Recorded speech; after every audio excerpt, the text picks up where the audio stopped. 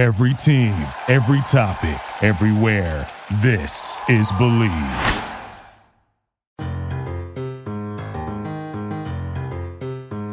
Hop in my car, throw away the rear view. So much in my life I gotta steer through. If you feel me, you know that I feel you. Foot on the gas, I'ma ride down the road, let's travel. I'ma ride down the road, let's travel. Yeah. On your mark, get set, let's set it off. Started with a dream, a small kid from Renaissance. Got a lot of stress, I need to get it off. What's going on, ladies and gentlemen? Welcome to the Think Gold podcast. I am your host, Ivy Frimpong.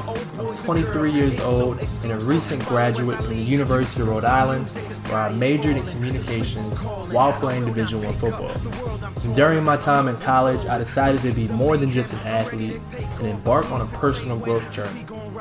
Well, this journey involved me taking a step in my faith while getting baptized and growing physically, emotionally, and spiritually. During this process, I thought it would be a good idea to interview some of the most inspiring people in my life. Then I started to think even bigger, and I said, why not interview some of the most inspiring people in the world? My hope is to take these stories and lessons from the people I bring on the podcast and apply it to my own personal life. In doing so, I also hope whoever is listening to this can also apply it to theirs. Podcasting is my passion, and asking the right questions is my gift. I will leave you with two quotes here.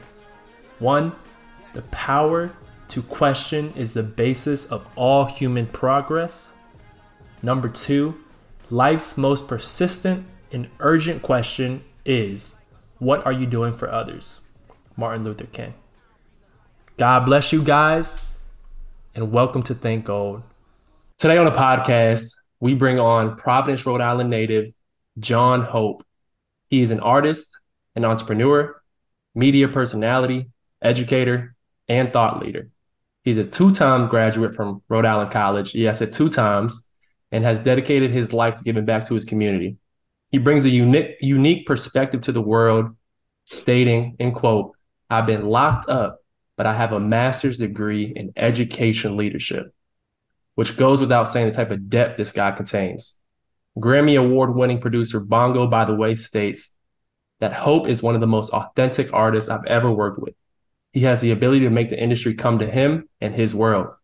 He is also the founder of Zane Butler Media Group and the Hope Scholars Initiative.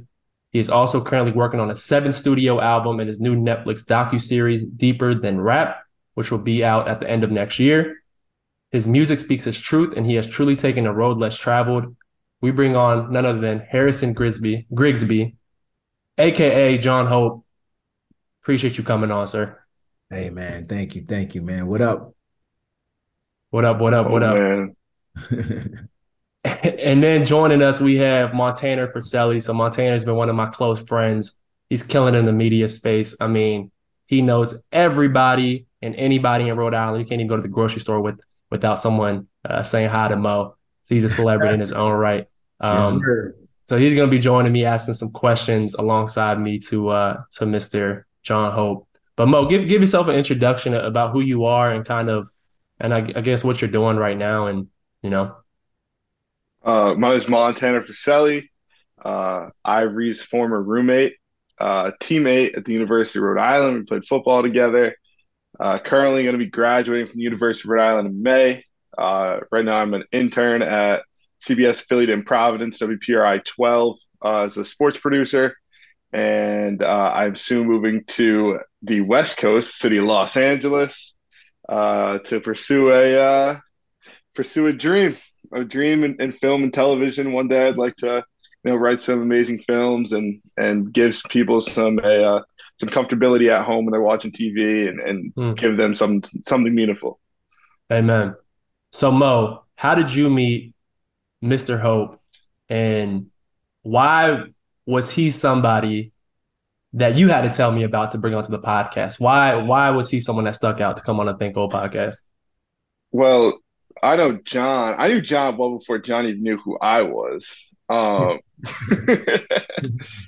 brother and John met at a studio in Providence probably like 10 years ago, maybe a little bit more than that now. And my brother's an audio engineer, kind of still making his way up He was, just leaving Rhode Island at that point, and he ran into John at the studio and kind of worked together. Just, I don't even know if you guys really collaborated, but more just working side by side, doing your own respective things at that point.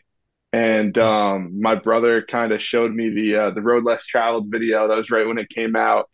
And I was like, you know what I mean? It was just like that boppy song. I mean, I was like 10 years old, 11 years old. So I was bopping around to it and stuff. I was like, yeah, it's good. But as I got a little bit older, and I started listening a little bit more of John's music, he became a little bit more relevant to my life. His music spoke to me, and his music's about the people of Rhode Island and the city of Providence. And you can relate to it, especially being from the area. Mm-hmm. And John has done much more than music.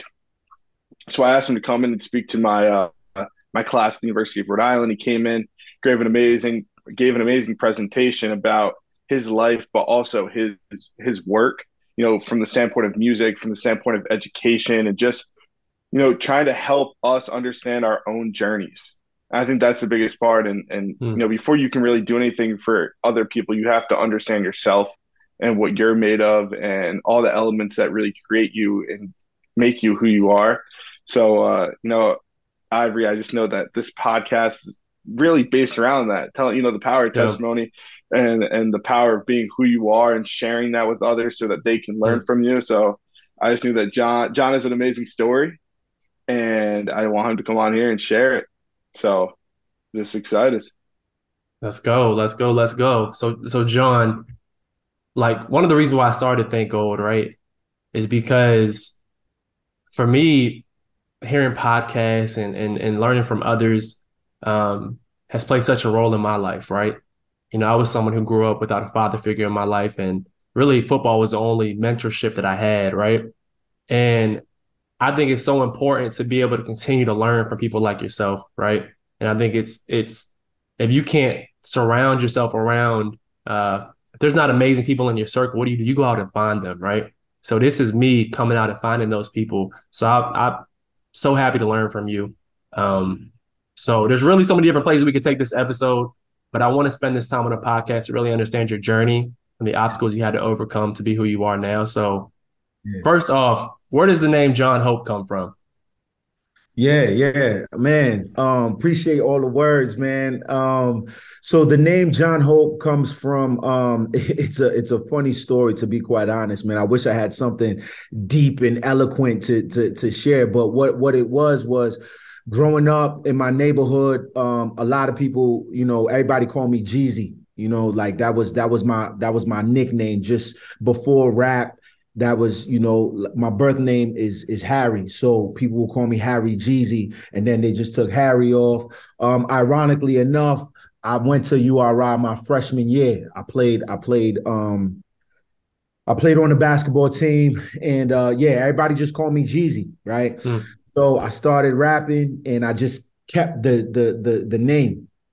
But what happened was there was a dude out of Atlanta coming with this whole wave, and my man called me up and he was like, yo, there's this cat named Jeezy, Young Jeezy, that's coming out. You're gonna have to change your shit, you know what I'm saying?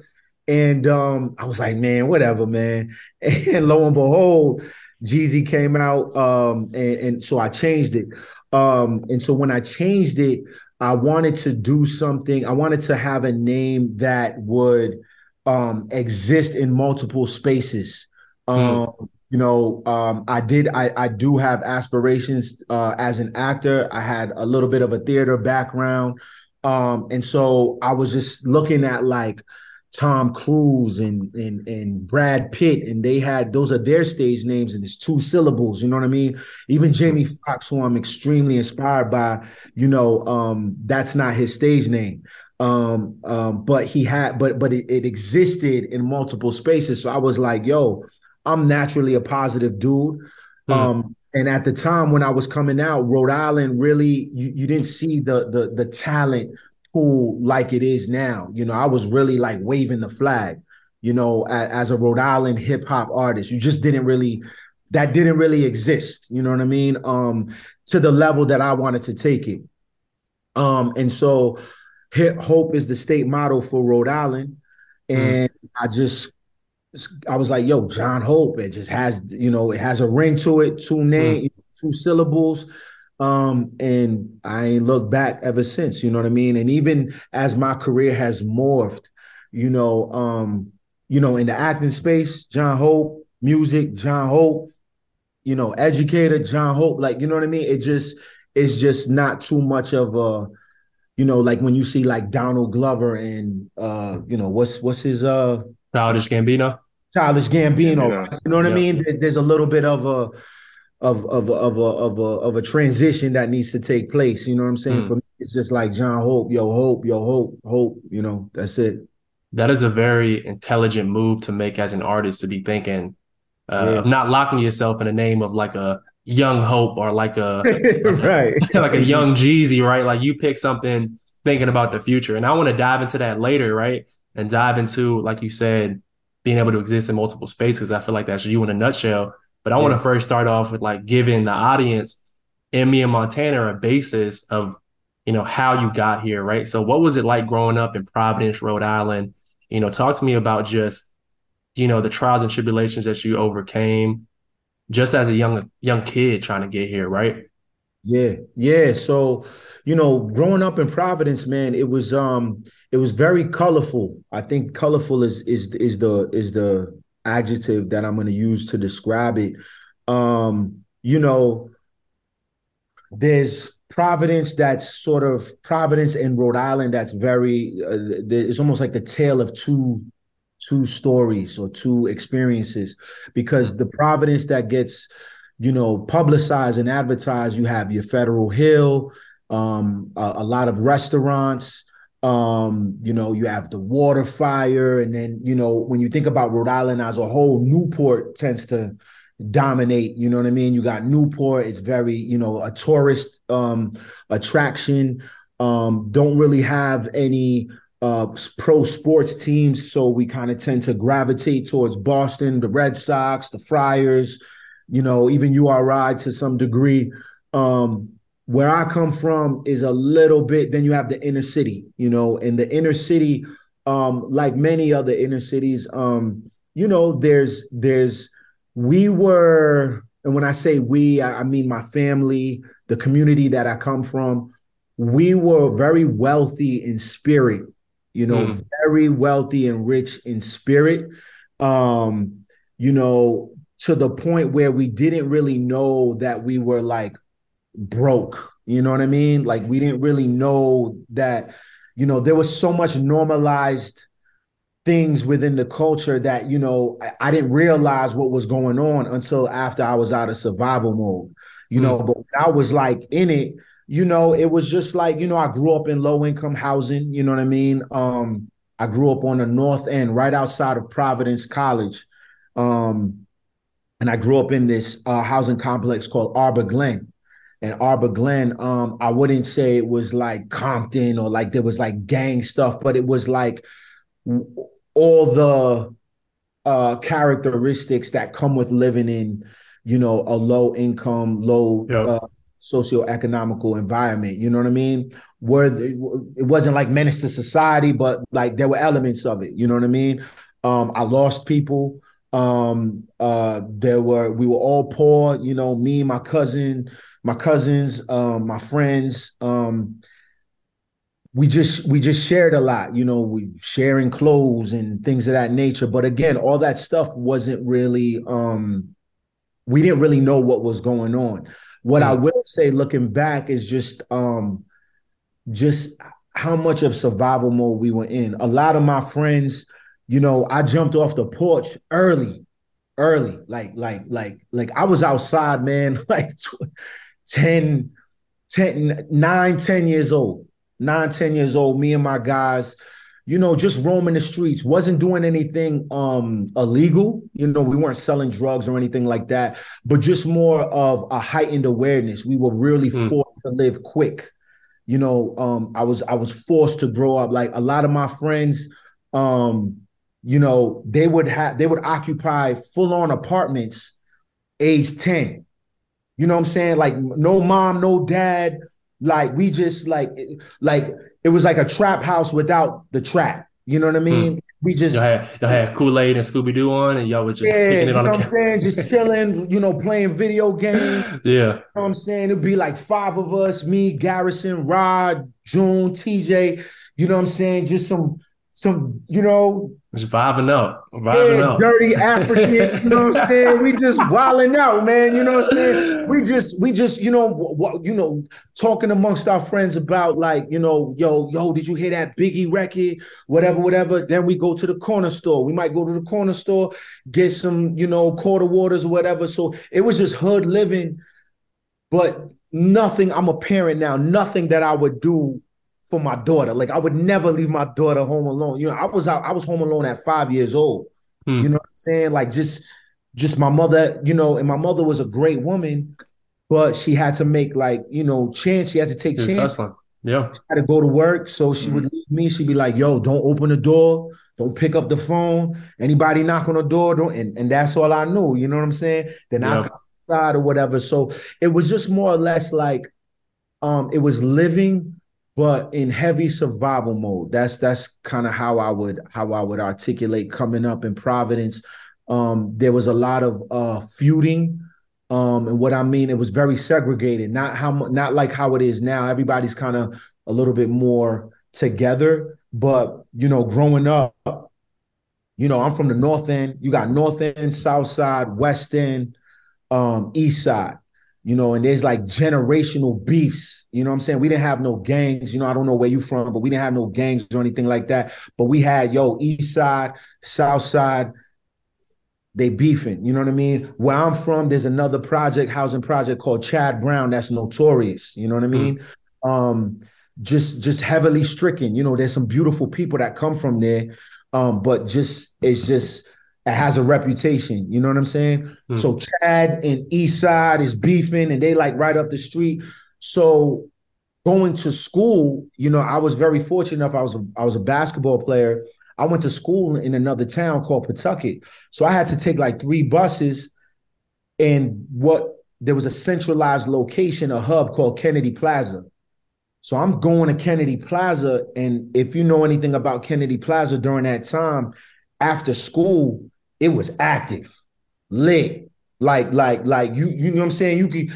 You trying to get home, but you might see somebody get jumped. You know what I'm saying? Get stomped out or whatever because of the beefs. You know what I'm saying? They had to actually restructure Kennedy Plaza and make the bus stops, separate because of that feuding. You know what I'm saying? So for me, it was like, you got to worry about math homework, but also, worry about if someone's gonna, you know what I'm saying? If it was up, you know what I'm saying? Yeah.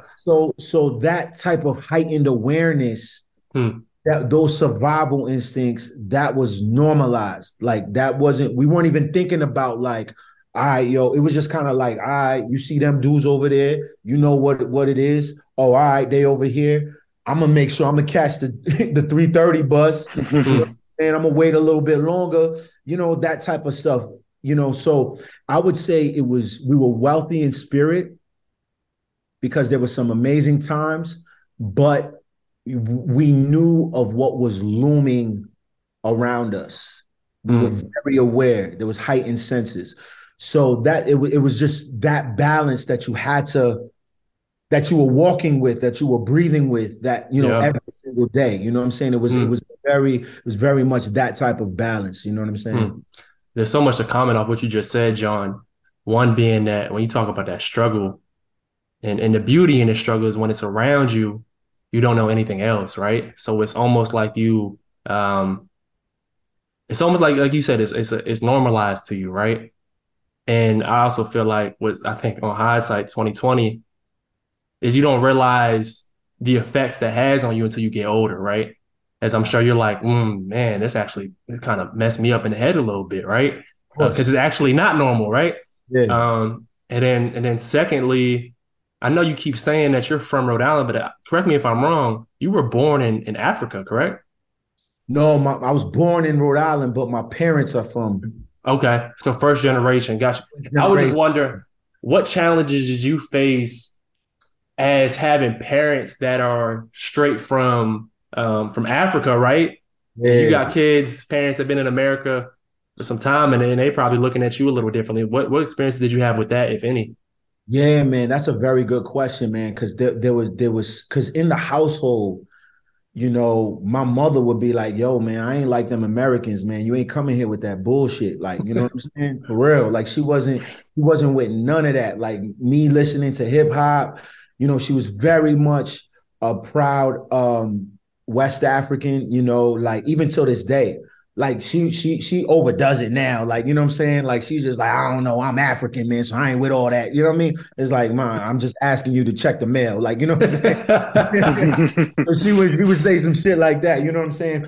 But what it did was it showed me, because I was raised in an environment like a Black American, but I would see and receive backlash. You know what I mean? So there was times where I didn't feel like I was fitting in. Like I would get, African booty scratcher, or I would come to school with let's say cassava leaf or jollof rice. And my friends, my Black American friends, not even just my white counterparts, they'd be like, yo, what's that green shit you eating? You know what I'm saying? I talk about it on a record called African Boy on my last album. They be like, man, what you eating? What's that? What's that? You know what I'm saying? That smells, or like, why you, there was so much self-hate. Now it's cool to be African. You got Burna Boy, you got Afro beats. It's cool. Back then, there was so much self-hate that I was internalizing about my complexion, being dark skinned. I didn't really even embrace my middle name. My middle name is Mondubu. And like I would tell people my name is Michael. You know what I'm saying? So there was a lot of self-hate that I had to endure, and it really channeled in my relationships, my sense of Blackness, you know what I'm saying? Wow. Where I landed on the diaspora, you know what I mean? Because we're talking about two different experiences, Black Americans, and then there's, your Native Africans. And my mom, I didn't really live with my father. My father wasn't in the picture, but my mother, she stressed that. And I remember one time, I ran away from school because on Fridays we had to wear gym clothes. We could wear, I went to a private school, so we could wear like gym clothes, you know what I'm saying? And my mother tried to make me wear some African like garb, like, you know what I'm saying? Like some dashiki type, you know what I mean? And I'm like, nah. Hey, no way. I'm like, No way. I'm like 9, 10 years old, a lot of self-hatred, you know what I'm saying? Because of the messaging that I'm receiving about Africans, bugs on their face and, you know what I'm saying, swinging from trees, just a lot of ignorant, very limiting messaging. So I'm internalizing this. My mom wants me to wear this gold, bright, now I would wear it because it's beautiful, you know what I'm saying? But at the time, I'm just giving you my mind state. I was like, hell no. So I faked like I was coming into school, and I walked back to the hood. I went from Pawtucket, and I'm talking like the end of Pawtucket, like Attleboro, to like Providence College, basically. I'm giving you, you know what I'm saying? Yo. I'm talking about, That's a hike. A hike. Everybody's like, yo, where's Hope at? Yo, my mother's going crazy. I'm in the hood. I'm like, man, I ain't finna wear this shit. You know what I'm saying? So that's the level of self-hatred that I have. Now I know I'm beautiful. I know, who I am. You know what I'm saying? But in that time growing up, that's the type of things that I would experience. And I feel that. I actually really do feel that because I'm half Korean, half Ghanaian, right? Okay. But really I was, like I told you, my dad wasn't in my picture as well. So I was really raised by my Korean side of my family, right? Oh, okay. So when you talk about colorism and perception and how your friends, I remember like going to school and my grandma straight from Korea, right? Yeah. I'd be embarrassed to like be by her when I was a little kid, right? And it came from ignorance from myself. But now I'm like, let's go, grandma. Like, I don't I don't care. I think it's the most beautiful thing ever now. Behind it as a kid, man, all I cared about was what people would think about me, what my friends would think about me, because you just want to fit in so bad. Right.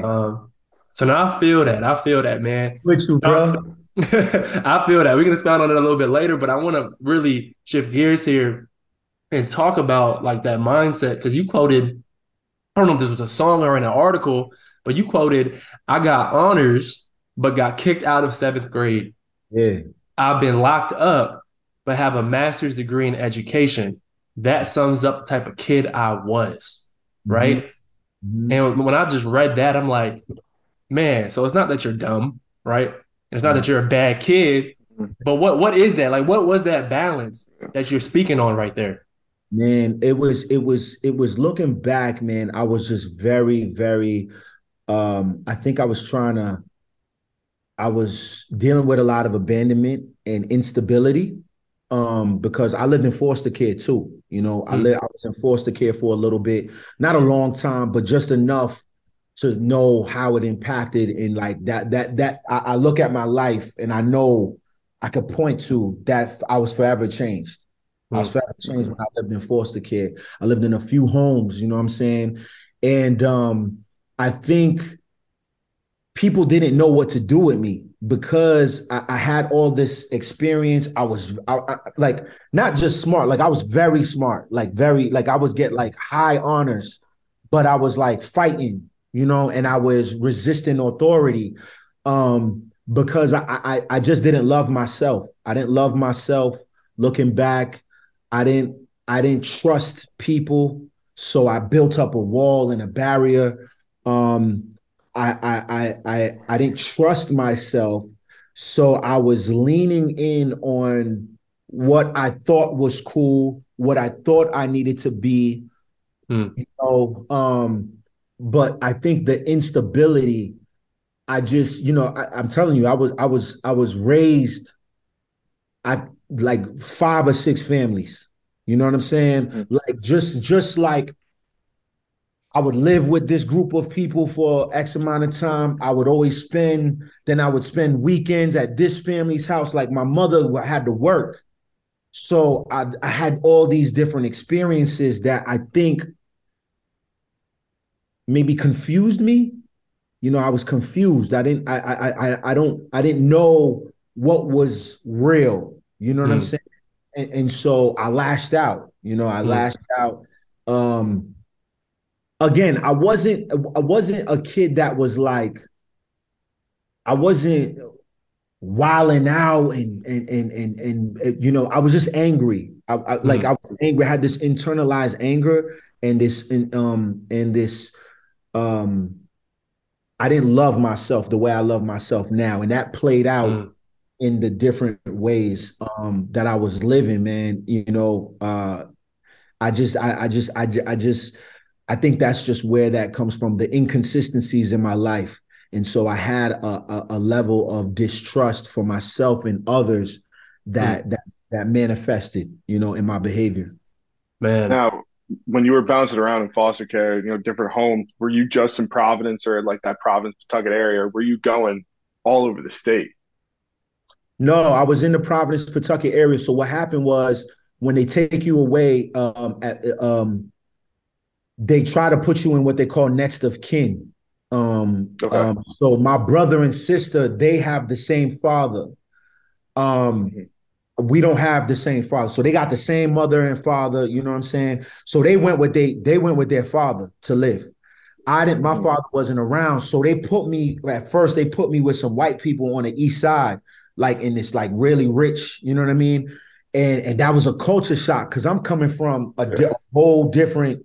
You know what I'm saying? So I remember like being at the table and they talking about the salad fork and all that, and I'm like, man, I'm trying to eat. What the hell? You know what I'm saying? Like it just didn't register. Yeah. So I remember being there, and then I went to another home like real quick, and then I went to my brother and sister's father. I went to go live with them, but like God bless his soul, he's dead, but he wasn't fucking with me. Like he wasn't really. He just didn't. I wasn't his child. You know what I'm saying? I remember Christmas. Hmm. He's getting his kids everything, and he ain't getting me shit. Like, you know what I'm damn. saying? He's like, yo, that ain't my son. You Yeah. know what I'm saying? So he took me kind of reluctantly, and that manifested in the woman that he was dating at the time. His wife, she tried to poison me. She would put stuff in my food. I remember she put stuff in my food, and then I left there and I went into a group home. And when I went into the Hmm. group home, that's when I really it was active. You know what I'm saying? I came in there like you. It was a group home where it was like ranging from like a 5-year-old to like, I think, I was so young. He looked like he was like 50 years old. This guy named Fred. You know what I'm saying? But it was like a grown man. Like, so you in bunk beds with like all kinds of different people. It's like 9 of us, you know what I'm saying? Like and I came in that bitch crying. Like I want my mother, like I was crying. And man, that's the first time, I saw death. I saw death at an early age. One of my foster brothers, his mother got killed. Yeah, so that's when everything just really got crazy, and I got kicked out. I remember I got kicked out of Holy Name School on the east side. What happened was the very last day, I got honors. Mr. Bruno brought me in. He said, you did very well this year. He was just like, we would recommend that you don't come back for the 8th grade. And I was like, all right. And that was it. Wow. Yeah, just like that. As a kid too, man. Like as a kid, like you're not As even a kid. like, Yeah, my crazy. mother wasn't there. He just brought me in the office and was like, yeah, we recommend that you don't come back. I was like, wow, okay. Oh, got you. So that's crazy. And I think I started thinking about like, I'm a very spiritual, faithful person, right? And I feel like that has definitely made you who you are, without a doubt, right? Like that has added something to you that's nobody else can relate to but you. And that but speaking of music, right? Because you're an artist. Yeah. How did music come into the picture? And was that like the bridge to channel that anger, that frustration? Yeah. Yeah, 1000% hip hop, man. 1000%. That was the only constant in my life. Like if I didn't have hip hop, just artistry aside, just culturally, as a culture, as a consumer, we would not be talking today, man. Like hip hop really saved my life in a way that nothing else did, because it gave me a connection and an outlet. It allowed me to see that other people are living this way, because for the longest I thought it was just me. Like I thought I really thought, like I was like, man, like no one cares, like, you know what I'm saying, and no one can identify with what I'm going through. And then I started seeing other, some of my favorite artists growing up, like talking about some of their circumstances. Really that introspection, like hip hop allowed me as a writer to look inward. And I was doing the work even before, now we live in a world when you pick up the phone, TikTok, everything is hyper mental health driven, and, you healing and, yoga and, drinking tea leaves and everything, you know what I'm saying? Now I was doing that internal work, I think, through hip hop without even knowing. And it was a bridge. And it was something that I was honing as I got older. It was my secret, and then it became a secret within the neighborhood. And then it gave me the confidence to ultimately, be in front of YouTube brothers, you know what I'm saying? Because I started seeing results. That's the only place that that did not let me down. That was the only place that was consistent. Wow. With giving me, with nurturing me, you know what I'm saying? I didn't have a father, but Scarface was my dad, you know what I'm saying? Or Beanie Siegel, even to this day, like Nipsey Hussle, that's my, that's where I get, a good majority of my nourishment. Now I'm a little bit more versed in sound and, diverse, and I could, pull from things and also pull self-soothe. But for the longest, it was hip hop that was raising me. So I picture like when somebody gets involved with the craft, for example, like football, right? And I just could relate it to my story of once you start realizing, once you start having fun with it, right? And then you get to a point where like it's actually something that you can have fun with and actually work on to get better, right? Yeah. And then you start visualizing, like, what could this look like later down the line? Did you start visualizing a future in music as a kid? Or should I say, like, what did you want music to do to you, big picture? You know, like, what was its goal with music? Yeah, I think from an artist standpoint, those aspirations didn't come till later on.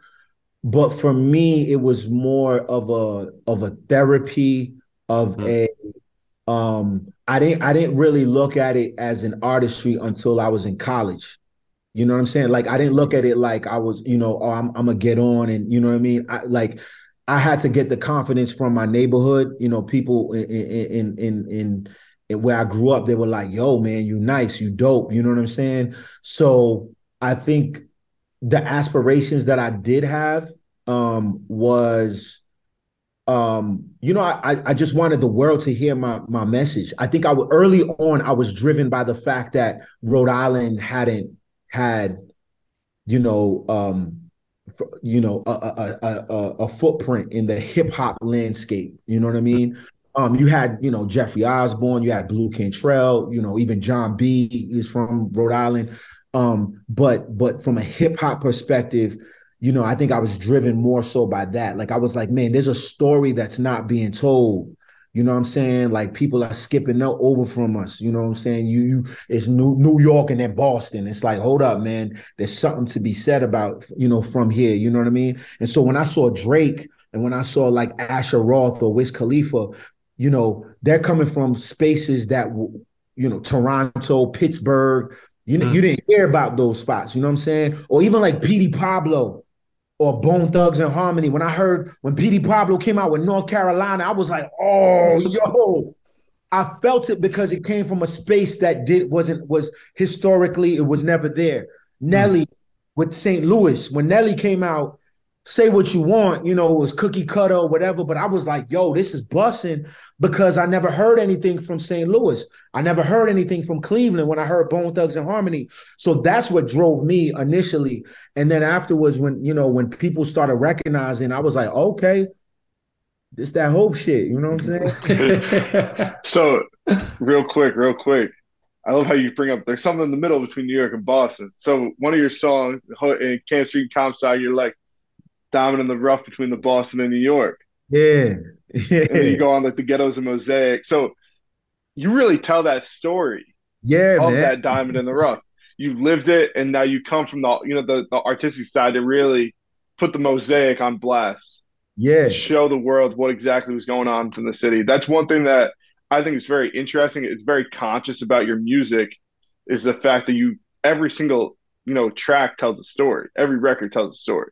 Whether it's the beat always matches the words, and the words always match the story. Thank you, man. Yeah, man. That's all that is intentional because Mm-hmm.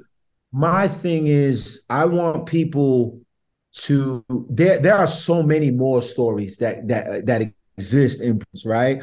So I don't want to say that I'm the only story, but what my intention was to open the window, open the door. Like, yo, Mm-hmm. if you really want to know what it's like growing up in PVD, or want to know what it's like culturally, you can start here, right? Camp Street and Comstock. Like this is where it's Mm-hmm. at. Like, you know what I'm saying? Ivory, he said he ain't from here. He don't know. You know what I'm saying? All right, Camp Street and Mm-hmm. Comstock, bro. That might be the seed planting moment to be like, oh, okay, what do I need to what's on Camp Street? What's on Comstock Avenue? Oh, okay, I'm gonna pull up here or whatever. It Yeah. sparks that interest. So that's where I was coming from with it. And the crazy part too, Camp Street and then Comstock Avenue on two opposite ends of the city. Two opposite ends of the city. Yo, it's so funny Like, because a lot of people when that song first came out, people be like, yo, I'm on Camp Street. Where's Comstock at? I'm like, oh, that's the South Side. Like, earlier yeah, on in this discussion, I was telling you the feud in South Side and East Side. That's generation. That's my cousin died behind that. Like, that's before I was born. You know what I'm saying? mm-hmm. So what I was speaking to was that culture. Comstock Avenue is on the South Side. Camp Street is on the East Side. What I was trying to say is we're all the same. We're all, Mm-hmm. Uncle Ripta. That's Kennedy Plaza. That's the bus. That's the busing system. We all took the bus to get to school. We all connected, and you know what I mean? So what are we beefing over? We beefing over turfs that we don't even own. You know what I mean? You know, like we're all chasing the same thing. You know what I'm saying? We're trying to improve our quality of life. You know what I'm saying? Where we come from, we're running after that dream without socks on. So why are we beefing? You know what I'm saying? Well, the real op ain't me and you. The real op is the systems that have us in this condition. You know what I'm saying? So really, that's what Camp Street and Comstock is about, if you want to get that deep. But like, you know, on the surface level, it's just like, yo, this is what it's like growing up. Like on the corner of Camp Street and Comstock, niggas, they chase dreams without socks. You know what I'm saying? Like, so, you know, that's I'm glad you outlined that, man. That means a lot to me, man. Of course. When you talk about that road less traveled, and I listened to that song, I kid you not. I played that yesterday morning, and I have probably played it like 25 times since then. Wow, my G. I even put it on my TV screen in the living room, and I told my girlfriend, I said, listen to this song right here. Listen to this song. And we were both bopping to it. And I said, I didn't know if it was released yesterday because I didn't look at the time, and I saw it was released, I think it was like maybe 7 years ago or so. But it just gives you longer than that? 2011. But it's a song that like could come out today and still be a hit. That's the thing, right? Like it wasn't subject to time, but it also gave you just that feeling, man. It gave you that feeling. Like it gave you, man. It was like that's an anthem song right there, man. Yeah. And the fact that you put RHOD in that joint. Come on, man. Stop playing with me, man.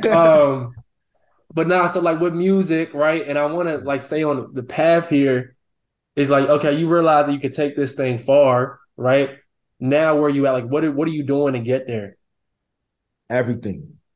Doing everything, man. Like, you know, man, I grinded, man. You know, I would go to open mic showcases. I would during this time, you know, I come from the blog era, you know, so the blog era was really like the buffer between terrestrial radio and what you see now as the streaming era. You know what I'm saying? Your Spotify's and, you know, titles and things of that nature. So I came out, it was like to get your music on a high profile website like twodopeboys.com, or, you know, now it's like Lyrical Lemonade and things of that nature. But like to be on Two Dope Boys or like, you know, illroots.com, you know, was everything. And I was the first to like break through.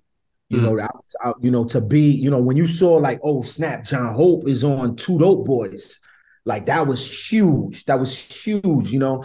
So I started getting my notoriety and the awareness up. Like, oh, okay, old boy from Providence, Rhode Island. Like there was such a curiosity because again, you hadn't really heard that story or that perspective, you know, in that arena.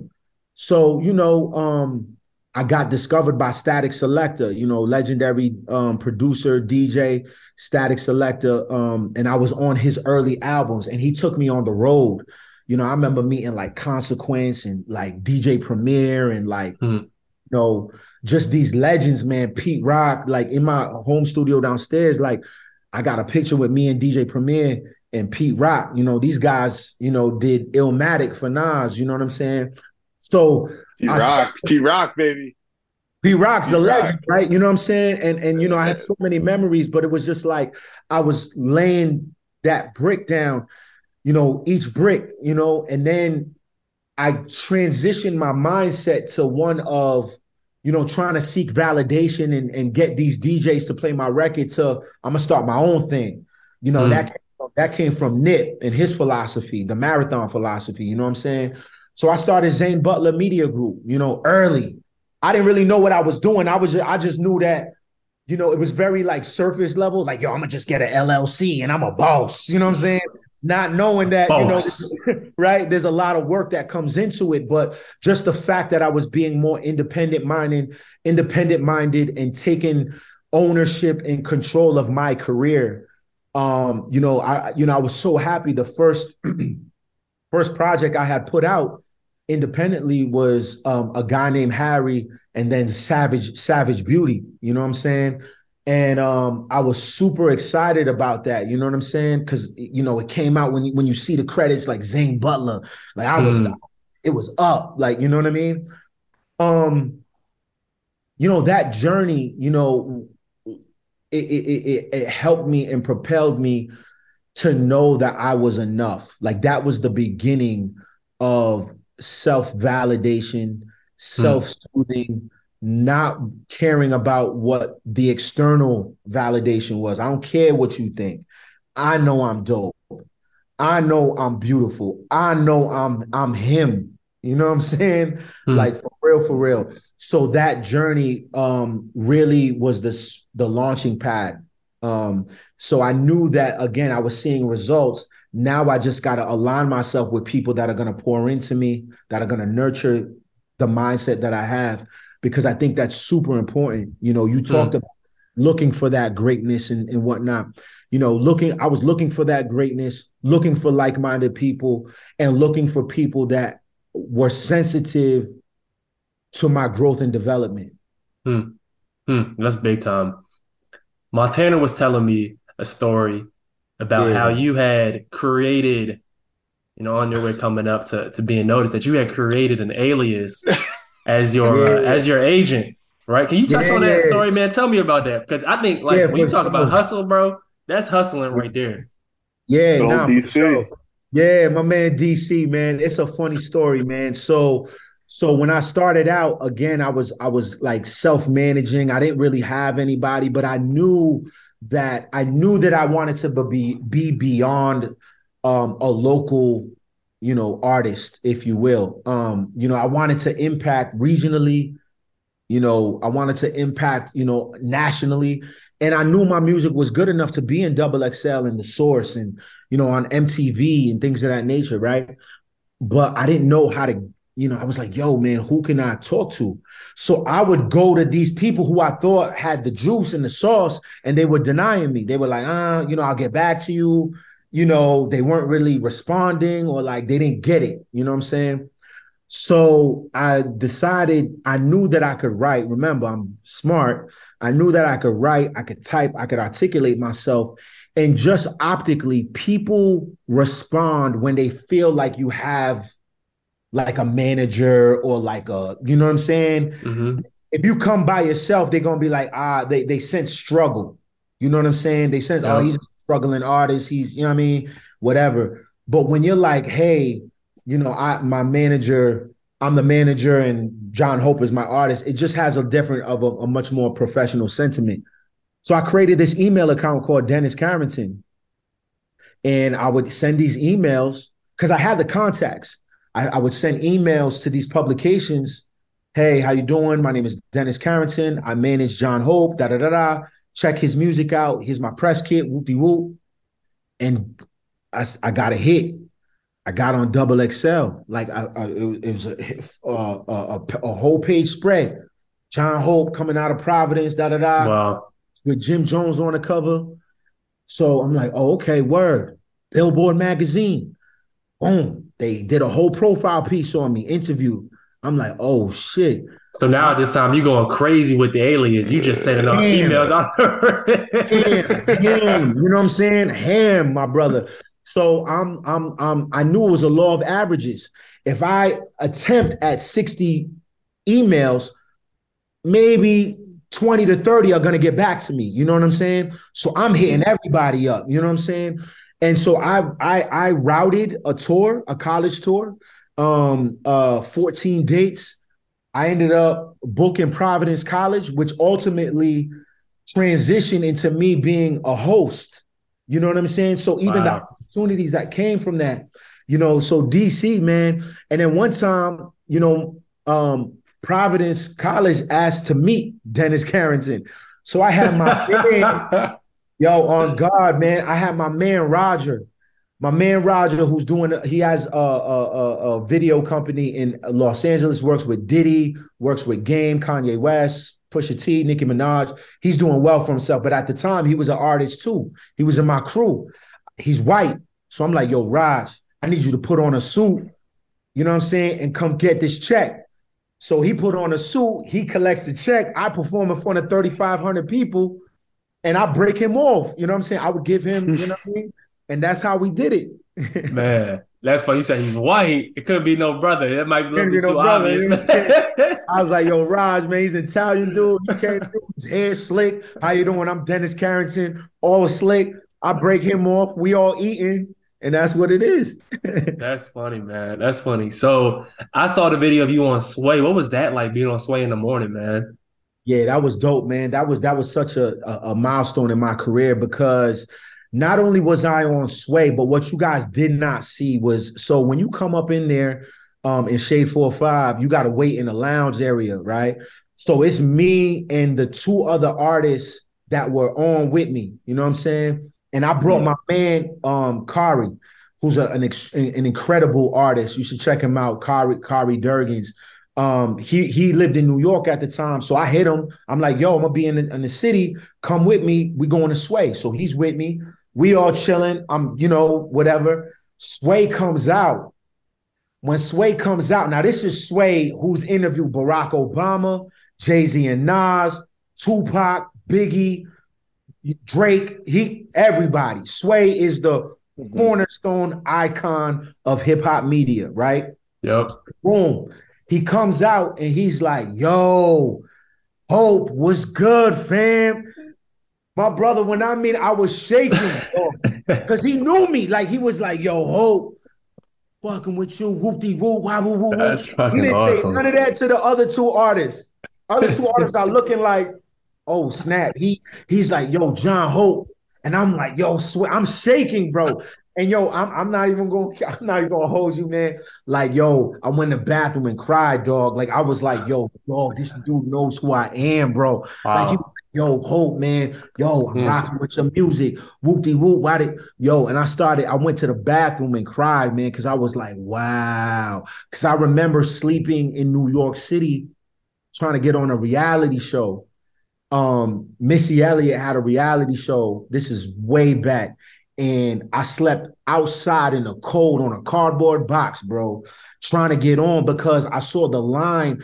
So the audition was like on a Saturday. I was going to stay at my man's house in Harlem.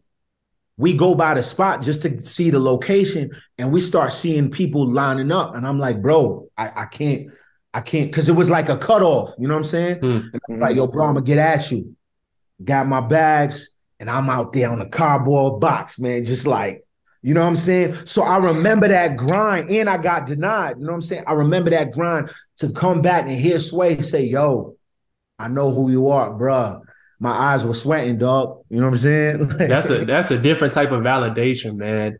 The fact that he saw who you were, that just goes to show also how in the weeds Sway is with his music, right? He knows good music, man. All the way from Rhode Island, we talk about it's the smallest state in the country. For you guys listening, y'all might not know this. Rhode Island is the smallest state in the country. Country, man. Yeah. I remember when I got a scholarship to go to Rhode Island. I never even heard of Rhode Island before. I took a risk going out there, man. You could jog to the other side of the island, quote unquote. That's how small it is. We got one area code. Area code. But John, you just defying odds, man. Like you're really defying the odds, right? Yeah. And that's remarkable, bro. That's remarkable in your story. What does it mean for you? Now, let me do this. So when you're reaching this success, co-signed, I think one of your videos got co-signed by Jim Jones. You're on Sway in the morning, Billboard going up literally in Providence, with your face on it, right? Yeah. It seemed like you almost pivoted to like being more than just a rapper. Yeah. Right.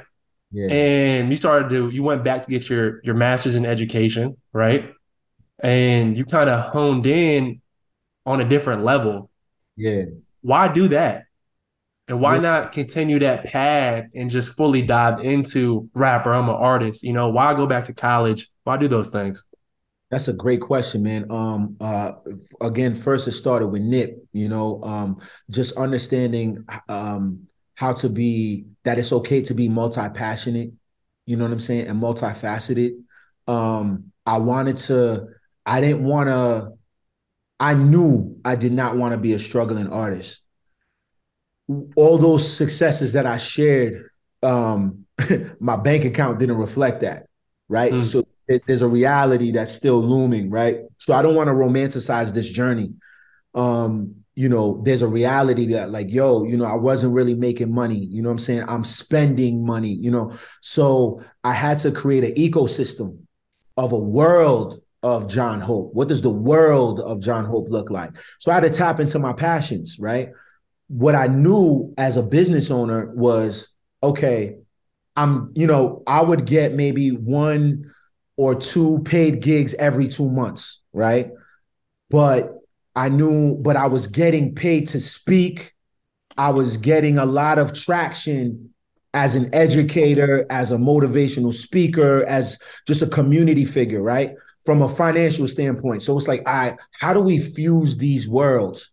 Let's not compartmentalize, like, you know what I'm saying? And so, you know, I was like, I saw this world of hip hop education. I went to the first ever hip hop educational conference, and I was blown away. It gave me the validation because I was really compartmentalizing these two worlds, as an educator and as a hip hop artist. What does that mean? Well, it meant Hip like, hop education. so hip hop education as an entity, as a culture, it's the utility of hip hop as a cultural tool to engage young people, to validate, and it really challenges the cultural norms of traditional academia, right? Mm. So in academia, we're so hung up on being credentialed, right? I got a degree and this, that, and the third, but you can't tell me that Nipsey Hussle is not an educator, that is not someone who can impact in a way that someone with a degree can't. You know what I'm saying? It's about challenging the norms of how to learn. It's reimagining what success looks like. You know what I'm saying? Yeah. So that's where, and so we value young people's perspective. In traditional academia, young people are seen as empty vessels. The teacher is like a top down, right? The teacher is the only person that has the knowledge. And it's like, nah, young people I can learn. It's an exchange, right? And hip hop education is predicated off that.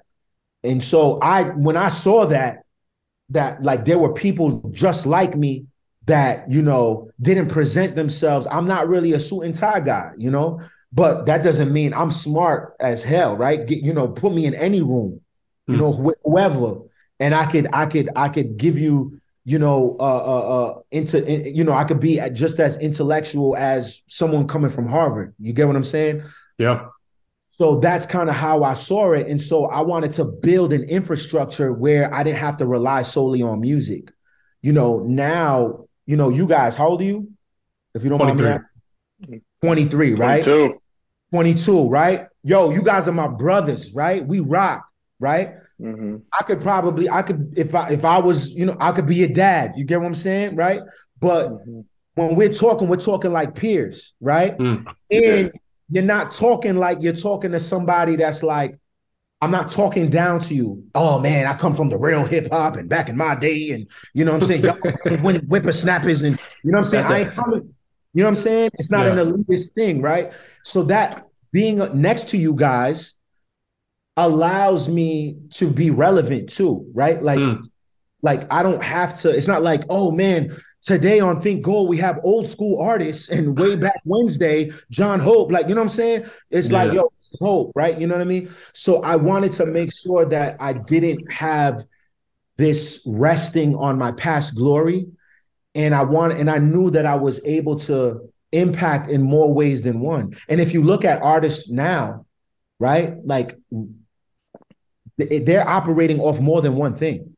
So I was very much in line with what the trends are, or what it looked like. Man, that's huge right there, man. Being more than just one thing, and like you said in the beginning, being able to exist in multiple spaces, right? So now we're going backwards. You planted that seed. It's like you almost knew that this was going to happen as soon as you put that John Hope in your name, man. Yo, for You real. knew it was going to come to fruition. Thank you. And like I said, like even just doing some research on you, man, like acting career that you're trying to get into, the Yeah, Hope Foundation, right? yeah, Your LinkedIn yeah. profile, man, it says you're an adjuncted professor, right? So you're literally teaching education. That's Um, yeah. and that's amazing. When you think about the ultimate version of yourself, John, you at your highest level, spiritually, physically, and emotionally. Do you feel like you're there yet? I think that's a man, bro, I'm telling you, man, you asking some really good questions, man. Um, I believe that I am just walking in the door of alignment, you know? Hmm. Mm-hmm. I'm very much aligned spiritually, mentally, physically, right? So now I'm dealing with the um what comes with that, right? And what comes with that, it's a little multifaceted, right? Like I love the peace that I'm existing in. I'm no longer in survival mode, right? But the flip side of that is I'm uncomfortable in this space because I'm so used to the turbulence. I'm so used to Mm-hmm. I'm like, wow, it's quiet in here. Like, wow, like I don't have like a lot to worry about. Like, you know what I'm saying? I no longer worry, but it still fits. It's like shock. It's like Mm-hmm. it's like a shock to my body, you know what I'm saying? And so I'm currently experiencing the first iteration of what it means to be in thriving mode, no Hmm. longer in survival mode. And it's a great place, Yeah. don't get me wrong, but it's just being comfortable with, maybe being lonely because I had to set hard boundaries. Hmm. So some of my Mm-hmm. day ones ain't with me because they ain't, you know what I'm saying? They ain't on the same type of time that I'm on. You know what I'm saying? And so I have to, be comfortable with myself, um, be comfortable with fatherhood. Um, and then what does that look like musically? It looks like this next album, right? Where how do I exist in a space that is very rich in telling struggle stories, but now I'm on the other side, right? You know what I'm Mm-hmm. saying? So my next Hmm. album is talking about that other side without having to talk down to people, without having to judge people. Like I'm not here to judge, but I'm just gonna be like, yo, hey, yo, check this out. I'm on the other side, y'all. I'm gonna leave the door Mm-hmm. open. We need more of us. You know Hmm. what I'm saying? Like Hmm. that's kind of where I'm at. And that is something that I'm trying to kind of ration, you know what I'm Hmm. saying? And Mm-hmm. understand for myself, but ultimately for others. Because this is what I want to normalize. I don't want Hmm. to be the exception of the rule. I don't want to be the token black dude that's in this space. Like I want the whole hood. If it up to me, the whole Arbor Glen is pulling up. Like, you know what I'm saying? I mean, Pookie, all of them, like, you know what I'm saying? But, like Nip Mm-hmm. says, everybody can't go. And that's what I'm Mm-hmm. dealing with, you know what I'm saying? So, yeah. Man, the Now, more I hear, go ahead, Mo. uh, as you change as an artist, and you evolve as a person. How's your demographic? Your fans, who you're talking to, who you're speaking. How does that change? And how does that change your thought process as an artist? All right, consciously, I'm going to put out this record compared to that one because of the story that it tells, or the experience that I had. You know what I mean? That I now speak on this record is life altering and could save somebody maybe that is 21 years old and been in and out of foster care, in and out of jail, kicked out of school, and that could save what I mean, his path, his life. How do you make that conscious decision to change your music with the demographic? So it's funny, man, because like, so I'm gonna answer that question a little twofold. First, we're gonna go from just an analytic standpoint. Mm-hmm. I have no qualms. I'm 41 years old, right? You know what I'm saying? But the John Hope listener, consumer is actually Mm-hmm. 25, right? Bro, That hold that up. Okay. You do not look 41 at all. Oh yeah, dog. Bro, you look Hey, like, yo, bro, black you not don't like crack, 41 at son. all, bro.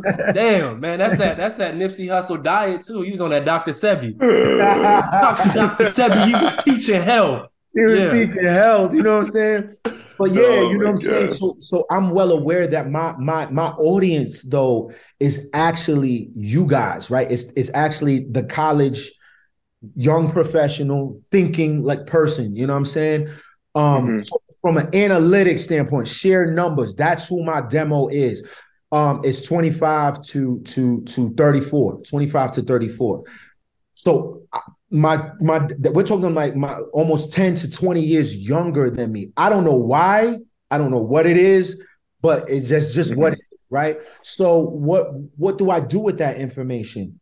Is is tapping into my experience growing up, you know Hmm. what I'm saying? But also hearing what these young people got to say.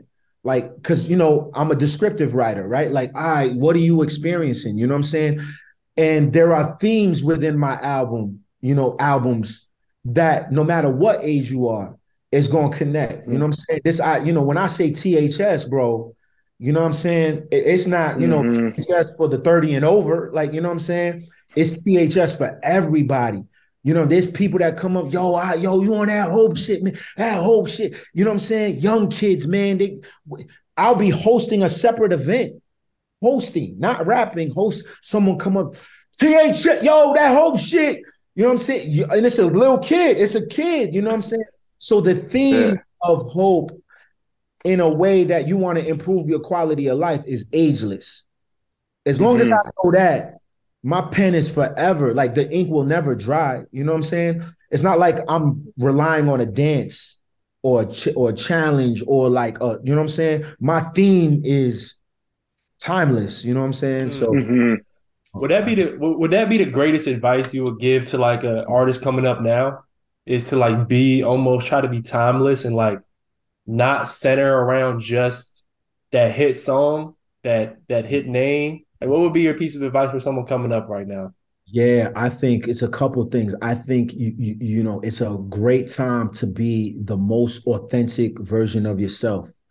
People want to gravitate towards the story. It's been 2 years since I released an album, but people gravitate to me, you know what I'm saying, because of my realness, my authentic, my honesty, right? Which allows for me to use the medium of music, of being a multimedia personality, being an actor, you know what I'm saying? But all of those things come from a place of being authentic. And when you're authentic, you're timeless without trying, right? You Mm, know what I'm saying? Because you just got introduced to Road Less Travel. That's 10 years ago, 12 years ago, right? You know what I'm saying? Because it came from an authentic place. That was me, you know what I'm saying? All the way. And so what I would say is use social media to your best advantage. Your TikToks, your Instagram, your Twitter and stuff like that.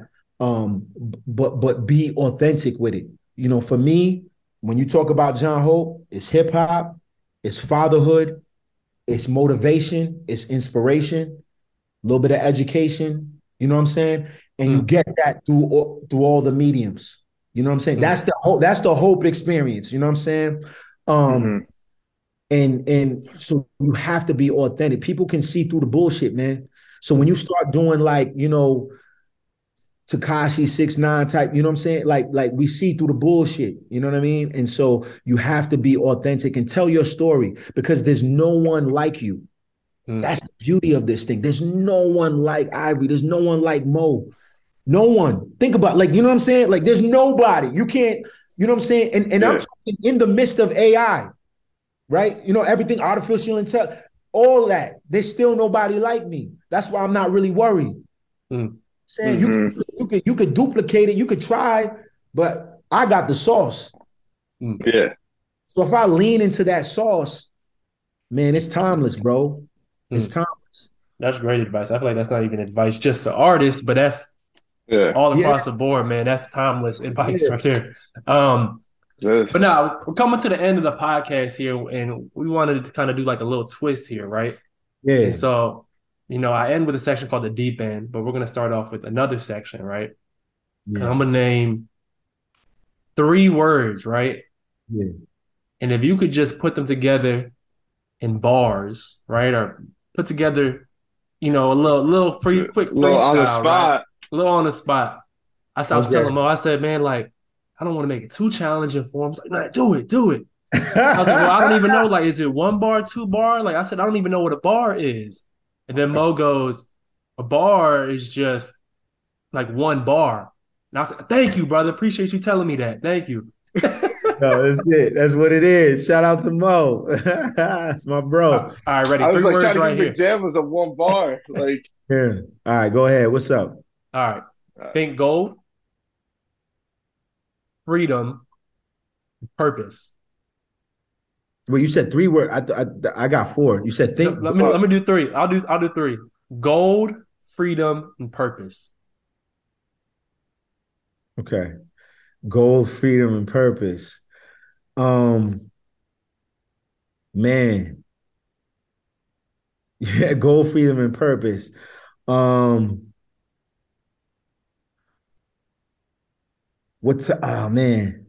The dialogue we share is never worthless. It's within purpose. We go deeper than the surface. I give you the windows to my soul. The freedom comes when I show you that we think in gold. there we go, man. Point blank. Point blank. That's what I'm gonna give you. All right, now this section. We got to put the challenge out there for it. Yeah. We got to give you a little challenge. I like it. All right, now this section's called the deep end right here, all right, John? Yeah. Fill in the blanks, all right? Mm-hmm. I am nothing without.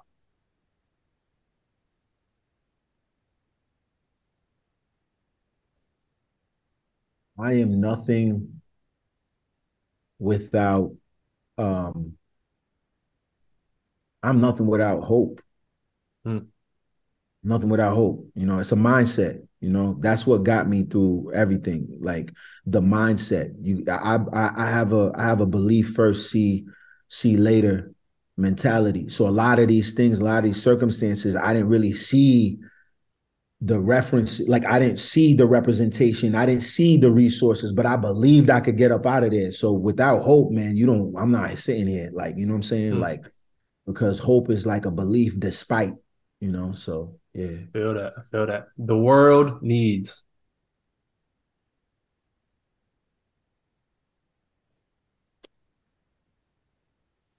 Empathy. World needs empathy, man. If we could just try to understand each other and understand perspective outside of ourselves, I think we'll a lot of the shit that we're currently experiencing will be reduced. Yeah, man. My biggest joy is. Oh, my daughter. My daughter Hope. Yeah. Shout out to Lil Hope. Yeah. Our greatest battle is with ourselves.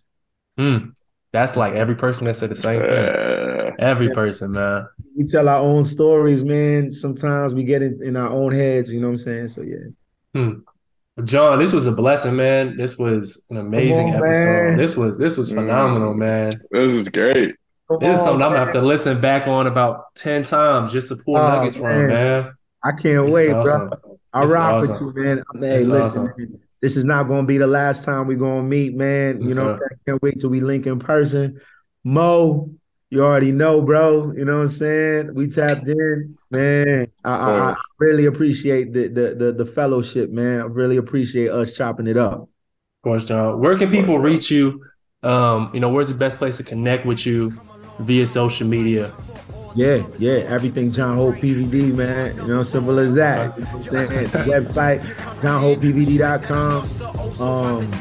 If you want to learn more about Hope Scholars Initiative, it's hsihiphop.org or Hope Scholars on Instagram, you know what I mean? But yeah, everything John Hope PVD, man.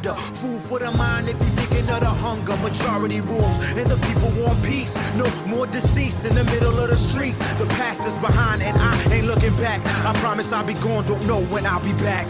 Come on. My car, throw away the rear view. So much of my life I wanna steer through. If you feel me, you know that I feel you.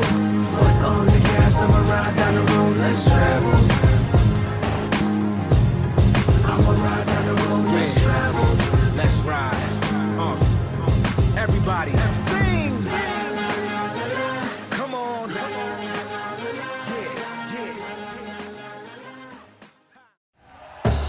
Thank you for listening to Believe. You can show support to your host by subscribing to the show and giving us a 5-star rating on your preferred platform. Check us out at Believe.com and search for BLEAV on YouTube.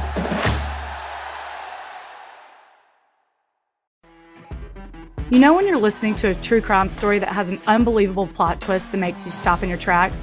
That's what our podcast, People Are the Worst, brings you with each episode. I'm Rachel. And I'm Rebecca. We're identical twins who love true crime cases that make you say, didn't see that coming, and we hate the people responsible for them. Listen to People Are the Worst now on Apple, Spotify, or wherever you get your podcasts.